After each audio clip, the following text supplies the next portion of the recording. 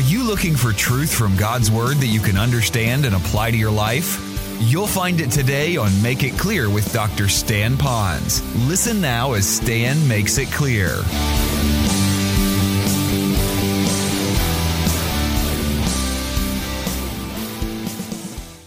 Have you ever been working on a project and all of a sudden it all came together and you finally understood it and you said something like this, "Hey, I got it now. I got it."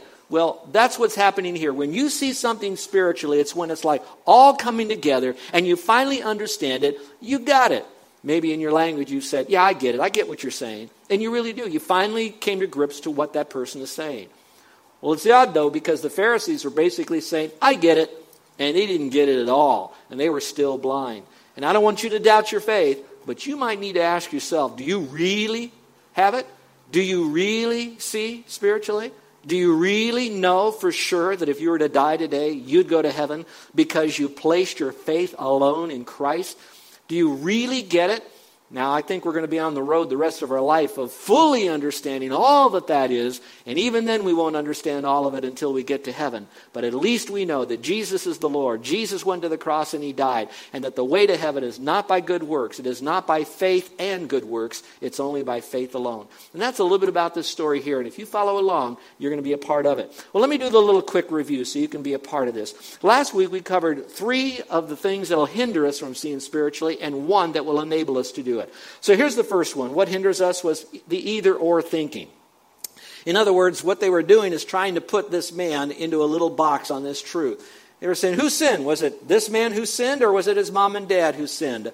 And really the answer is not either or, it's neither. Neither of them sinned. This man was born blind so that God's great work and glory could be received from this illustration of Him healing and then showing what it means to see things spiritually. So what would hinder you from seeing things spiritually is when you try to understand God simply by a little box. I often think a lot of times religions will put us in boxes thinking, okay, if you know this little box, it could be this.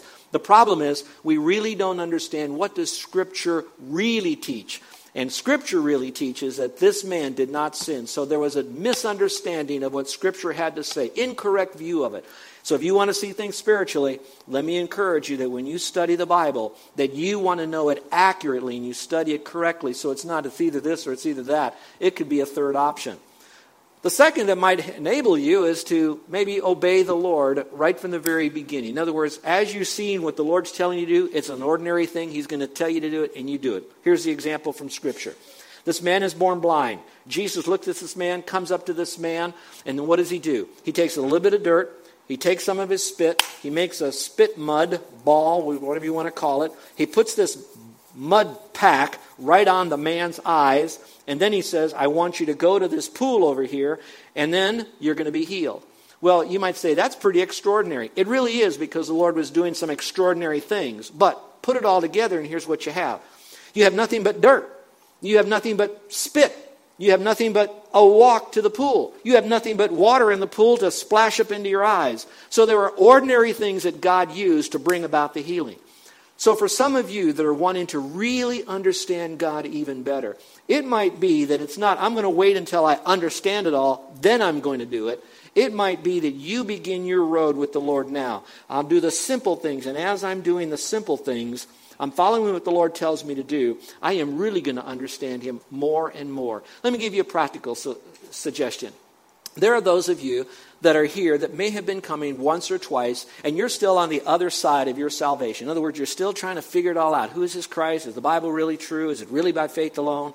Maybe your simple step would be this. You come week after week, and as the Word of God goes forth, as the Holy Spirit partners with the Word of God, the Lord then could come into your life then, and you can come to know Christ as your Savior. So the simple thing is, get up out of bed in the morning. The simple thing is, get in your car. The simple thing is, be here, bring a Bible, open it up. Simple little things, because it might be through those simple things that the Lord is going to give you spiritual sight. It all comes together when you'll understand that Jesus Christ paid your sin debt.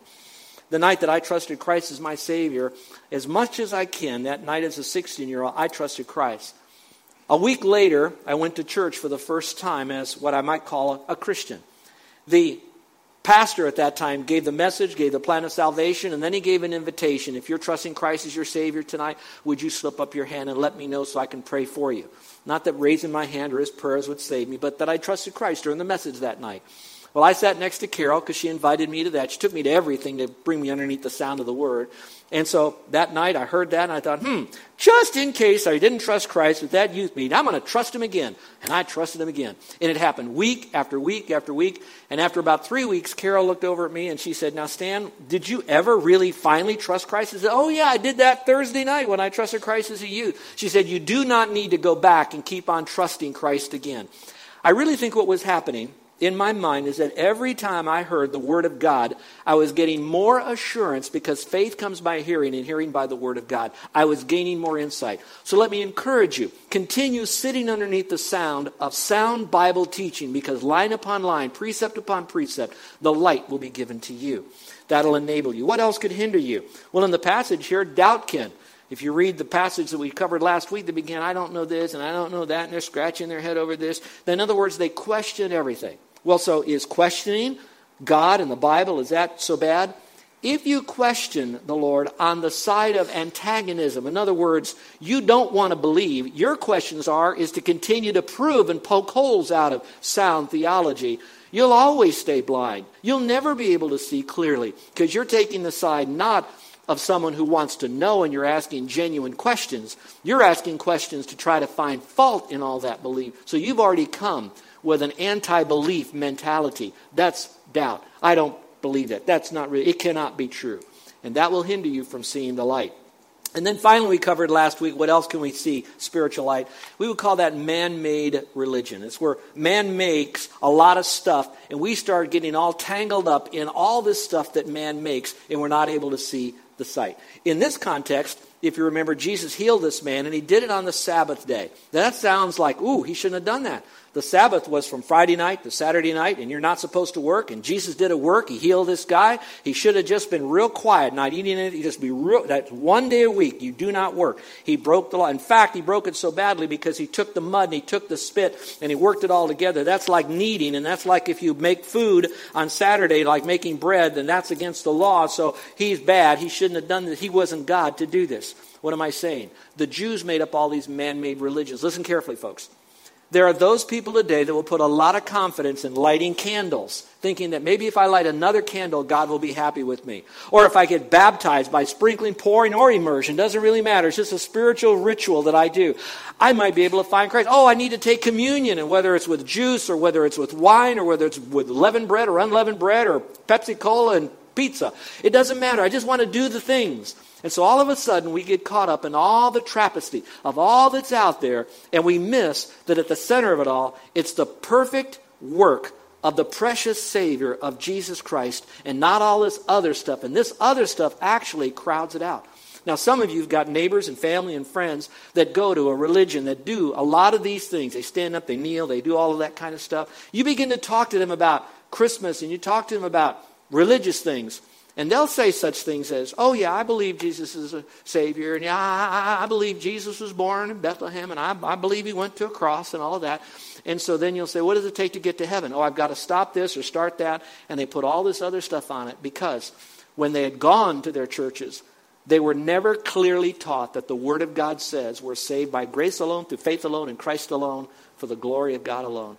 And so I would say to you, should you go somewhere else and move off island and you go to these other churches, there's not necessarily things wrong about lighting candles and doing these things, as long as when you do these things, they are not with any special spiritual direct benefit or a command of Scripture that going to heaven is by faith alone. So don't let man-made rules, man-made spiritual things get in the way of you seeing the light, because Jesus says, I'm the light. Not all these trappings. It is only me. Well, that's what we covered last week, but there are 4 more. This week we're going to cover only 1 thing that hinders us and 3 that will enable us to really be able to see the light. Well, let's finish up with the 1 thing that will hinder us from being able to have our spiritual sight. And I put in here that it's fear. That I really believe that fear can keep us from really understanding who Christ is and that He's the center of our relationship. Follow along if you will. It's a little bit longer passage, but I'm going to read to you verses 18 through verse 23. But as I do, I want to make some comments about this because it's so very important. So let's go through it, beginning at verse 18. The Jews then did not believe it of him, meaning that blind man, that he had been blind and had received his sight, until they called the parents of the very one who had received his sight. And so go back to the word Jews there. When you study that term Jews in the New Testament, you're going to find that it's not just Jewish people. When you find it in Scripture, in the context, the Jews, when Jesus mentions here the Jews, they're referring to Jewish people, of course, but the Jewish people that were, number one, most hostile to Christ and what he taught and believed. Number two, the Jews, when they're mentioned, are generally Jewish leaders, or we could say Jewish people of influence. So now Jesus does this great act, and who comes against him would be people who are influencers of other Jews, generally teachers, and are hostile to Jesus Christ. Let me just pause and talk to you Christians for a moment. Have there been a time in your life that you're trying to get the message of Christ out, and there are people that are surrounding you that are influential people? In other words, people are going to listen to them sometimes before they'll listen to you. And those people, when they come to you and you start talking about your testimony of Christ, etc., those people begin to try to blow apart your belief system. And they're trying to bring other people, and pretty soon they drag you down with your belief system. Has that happened to you? Well, that's happened to Christ, and I think it's so neat because what's happening is the Lord is allowing these Jews to come to him, to confront him, to have that, so he can show you how he confronts them back and get to the meat of the matter of the story. So when you have that happen, you can be strong too. So look in verse 19. And question them, saying, the Jews are questioning the parents of the man born blind. He says, is this your son who you say was born blind? Then how is he now seeing? You know, you're the parents. You're the one claiming that he was blind. How did he get to see? And his parents answered and said unto them, we know that this is our son and that he was born blind. That much we know. And by the way, a lot of people knew that already, that he was blind. He was a beggar there. They saw him always there. Verse 21, but how he now sees, we don't know. Or who opened his eyes, we do not know. Ask him. He's of age. He'll speak for himself. And that would tell me that this is not a little boy, because little boys weren't given that privilege to be able to speak, especially to those that were Jewish leaders. It's even odd that the Jewish leaders would want to even listen to a blind person, because there was a great distance with people like that who now has seen. And so what's happening at this particular sense is that the parents are saying, you know what, we wash our hands of this. We know he was blind. We don't know how he's seen. He does see now, but we don't know what this is all about. In my opinion, I believe that they were throwing out a red herring. They were blowing smoke. If you stay with me, I'm going to show you. I really believe they knew what was going on, but they didn't want to, quote, explain how it happened. And you're going to find out why. Let's go back to the passage now. Verse 21, it says here, again, but how he now sees, we don't know. Ask him his age. He's full of age. He can answer. He can speak for himself. And his parents said this because they were afraid of the Jews. Now, if you want to, you can mark your Bible. Remember what I said? One of the things that are going to hinder us from seeing spiritually is going to be fear. When we're afraid of something, we won't be able to see things very clearly.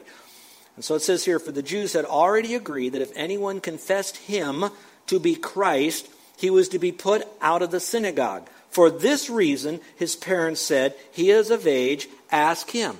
That tells me that they knew that it was Christ was the one who healed him, but they didn't want to say something because they were afraid they would be kicked out of the synagogue. And so whether they believed him as Christ or Lord, I doubt seriously, but they do believe that the one person that the Jews did not like would be Jesus Christ, and they were afraid that if they pointed the finger at, well, I know he was blind, but this man Jesus did it, and I know you guys don't like this guy because he's claiming to be God and the Messiah and all of that, and so we're not going to say anything. You go ask him. We want to keep this. Now, why is it so fearful for these guys to say something? We never hear about the Jews wanting to kill anybody at that stage who believed that Jesus was the Messiah or even gave any sort of special recognition to Christ. So why would they be afraid? Well, again, you have to know a little bit about Jewish history. If you were a Jew living in those days, and I think it's pretty similar to what we would be today in Jewish synagogues and maybe clubs and cliques and even churches today, that your whole support system is within your church, especially the Jewish synagogues. Now, why would that be the case? You have to understand this again, that basically the world then, as it is now, is against the Jewish people. And so Jewish people would kind of hang together with their own kind. So that was their social network. That was their reputation. Often Jews would do business with Jews so they'd be able to take care of themselves as well as with other Gentiles, but they needed each other. We would call it today a spiritual social security system. So they were afraid that if we get kicked out of the synagogue, that would mean like excommunicated, which then would mean that other Jews wouldn't do business with us. Other Jews would look at us in disdain and wouldn't want to be a part of us. We'd be like a Gentile. We'd have no place to go. And so they were afraid that if they would consider the light, Jesus Christ, and be able to see that all this would come down on top of them. And so they're very fearful. Let me pause for a moment for some of you.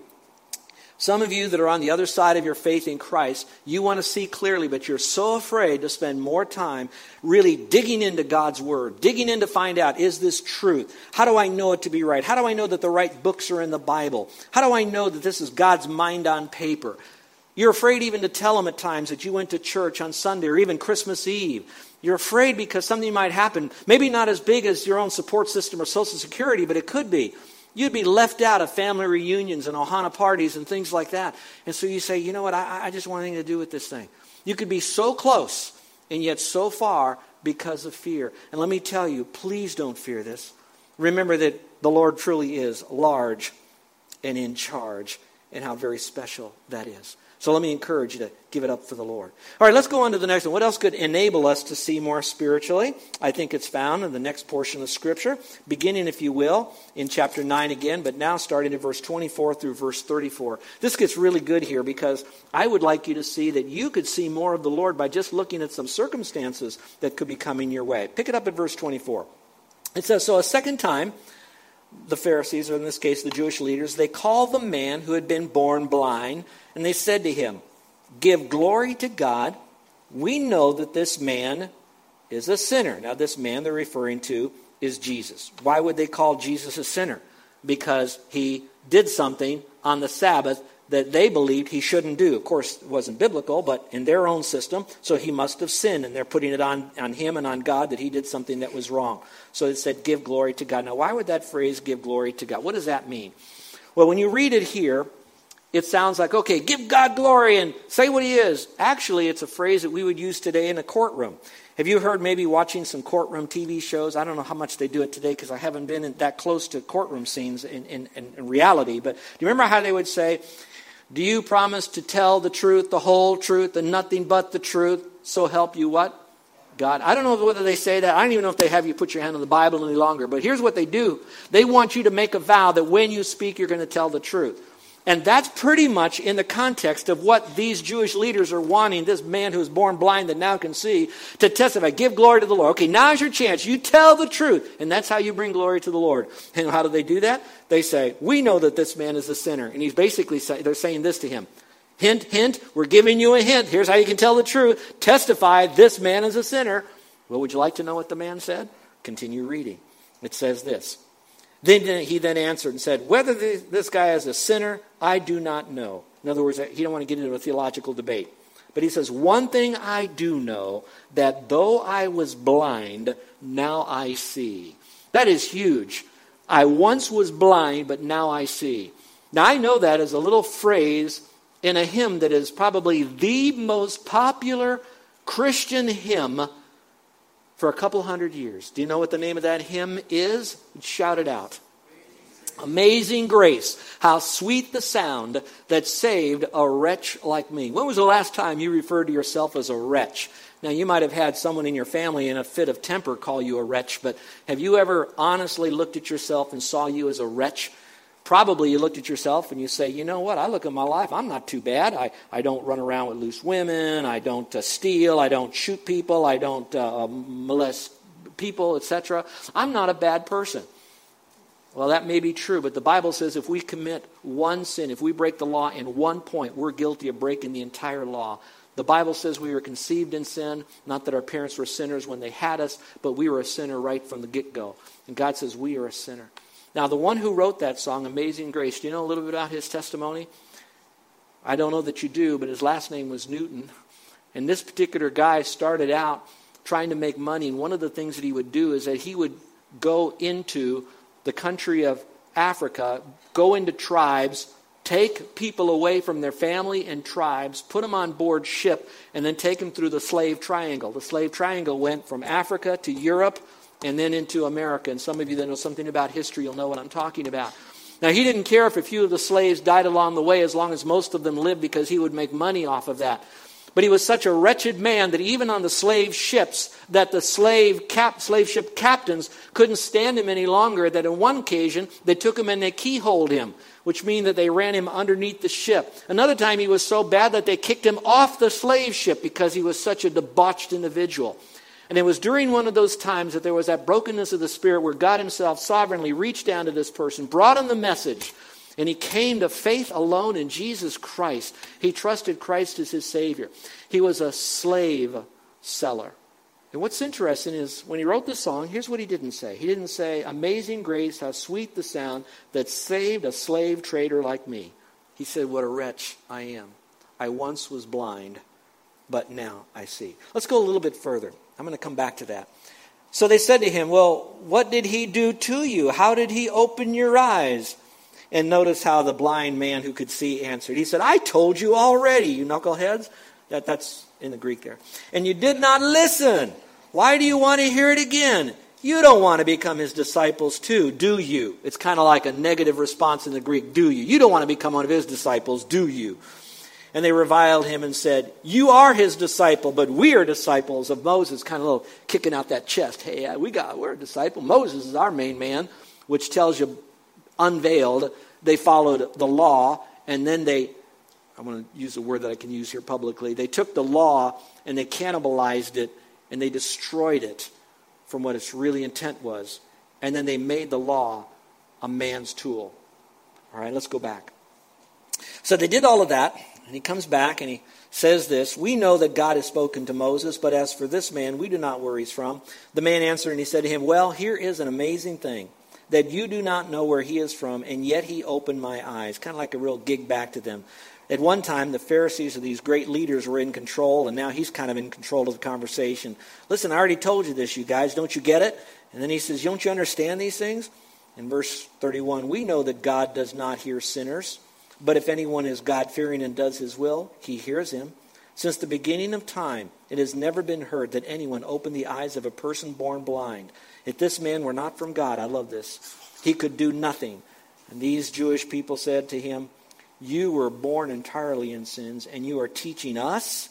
So they put him out of the synagogue. I'd like to share something with you. As I read through this, I'm reading about a man who had very little knowledge of perhaps his own belief system. The reason I say that is because, remember, his parents were in the synagogue. I believe they're a part of that whole Jewish community. In some measure, he may have gone through a bar mitzvah. I don't know that. Doesn't say that. But I believe that in some measure, he was hearing something about Jewish tradition, maybe some Jewish teaching of the prophets and the Psalms and some of that. I can only assume that now. I understand that. But he's hearing all of this as he comes to this particular point. And yet he never argues back to these Jewish leaders from a theological point of view. I don't know why. Maybe it's because the Lord is allowing this to teach us a lesson. He's now using an argument that was profoundly strong, which was, instead of answering this theological gobbledygook coming from the Jews and trying to go head to head with these guys who were supposedly knowing the Jewish tradition and knowing the law, he just basically said, "You know what? I once was blind, but now I see. I don't know a whole lot about this guy over here, but I'm telling you, this guy, he healed me, and he did the job." You know what that tells me? Sometimes your personal testimony can trump another person's false theology. Did you catch that? Now, let me back up a little bit so I can put this in the framework for you. I believe that, and I'm going to speak to that in just a moment. But I want to make sure that some of you realize this too. That is no excuse for you not knowing sound doctrine. I am so committed to teaching it from the pulpit and also having classes here because I want you to know so much truth that when you do get into a dialogue with someone, that you can go doctrine to false doctrine, because watch this, truth is more powerful than error. And I want you to know that. Another reason I want you to know that is because when you know sound doctrine, we're going to call it sound belief system, you will have a sound behavioral life or behavior system. So sound doctrine is so important. When you know sound doctrine, it gives you confidence. It gives you the assurance. It gives you answers. It helps you to see God more clearly. You've got to know sound doctrine. But there are times that once you go through all this stuff back and forth, all you've got to do is look at the person and say, "You know what? I once was blind, but now I see." Now, I'm not talking so much about the physical world. This guy had a great testimony. I was blind, but now I can see. But for some of us here, we might be able to say it this way. I once was filled with guilt, but now I've been forgiven. I once was in a marriage where my marriage was broken and I was destroying the relationships with my mate and my family. You're listening to Make It Clear with the teaching of Dr. Stan Ponz, founder of Make It Clear Ministries. Make It Clear is dedicated to taking the Word of God with clarity into every person's world. It is the support of listeners like you who make the ministry of Make It Clear possible. You can provide your tax-deductible gift to Make It Clear online by going to makeitclear.org, or you can mail your gift to Make It Clear, P.O. Box 607901, Orlando, Florida 32860. Thank you for helping us make it clear. If you would like to have Dr. Ponz speak at your church or event, please send us an email at tellmemore@makeitclear.org. Thank you, and remember to make it clear.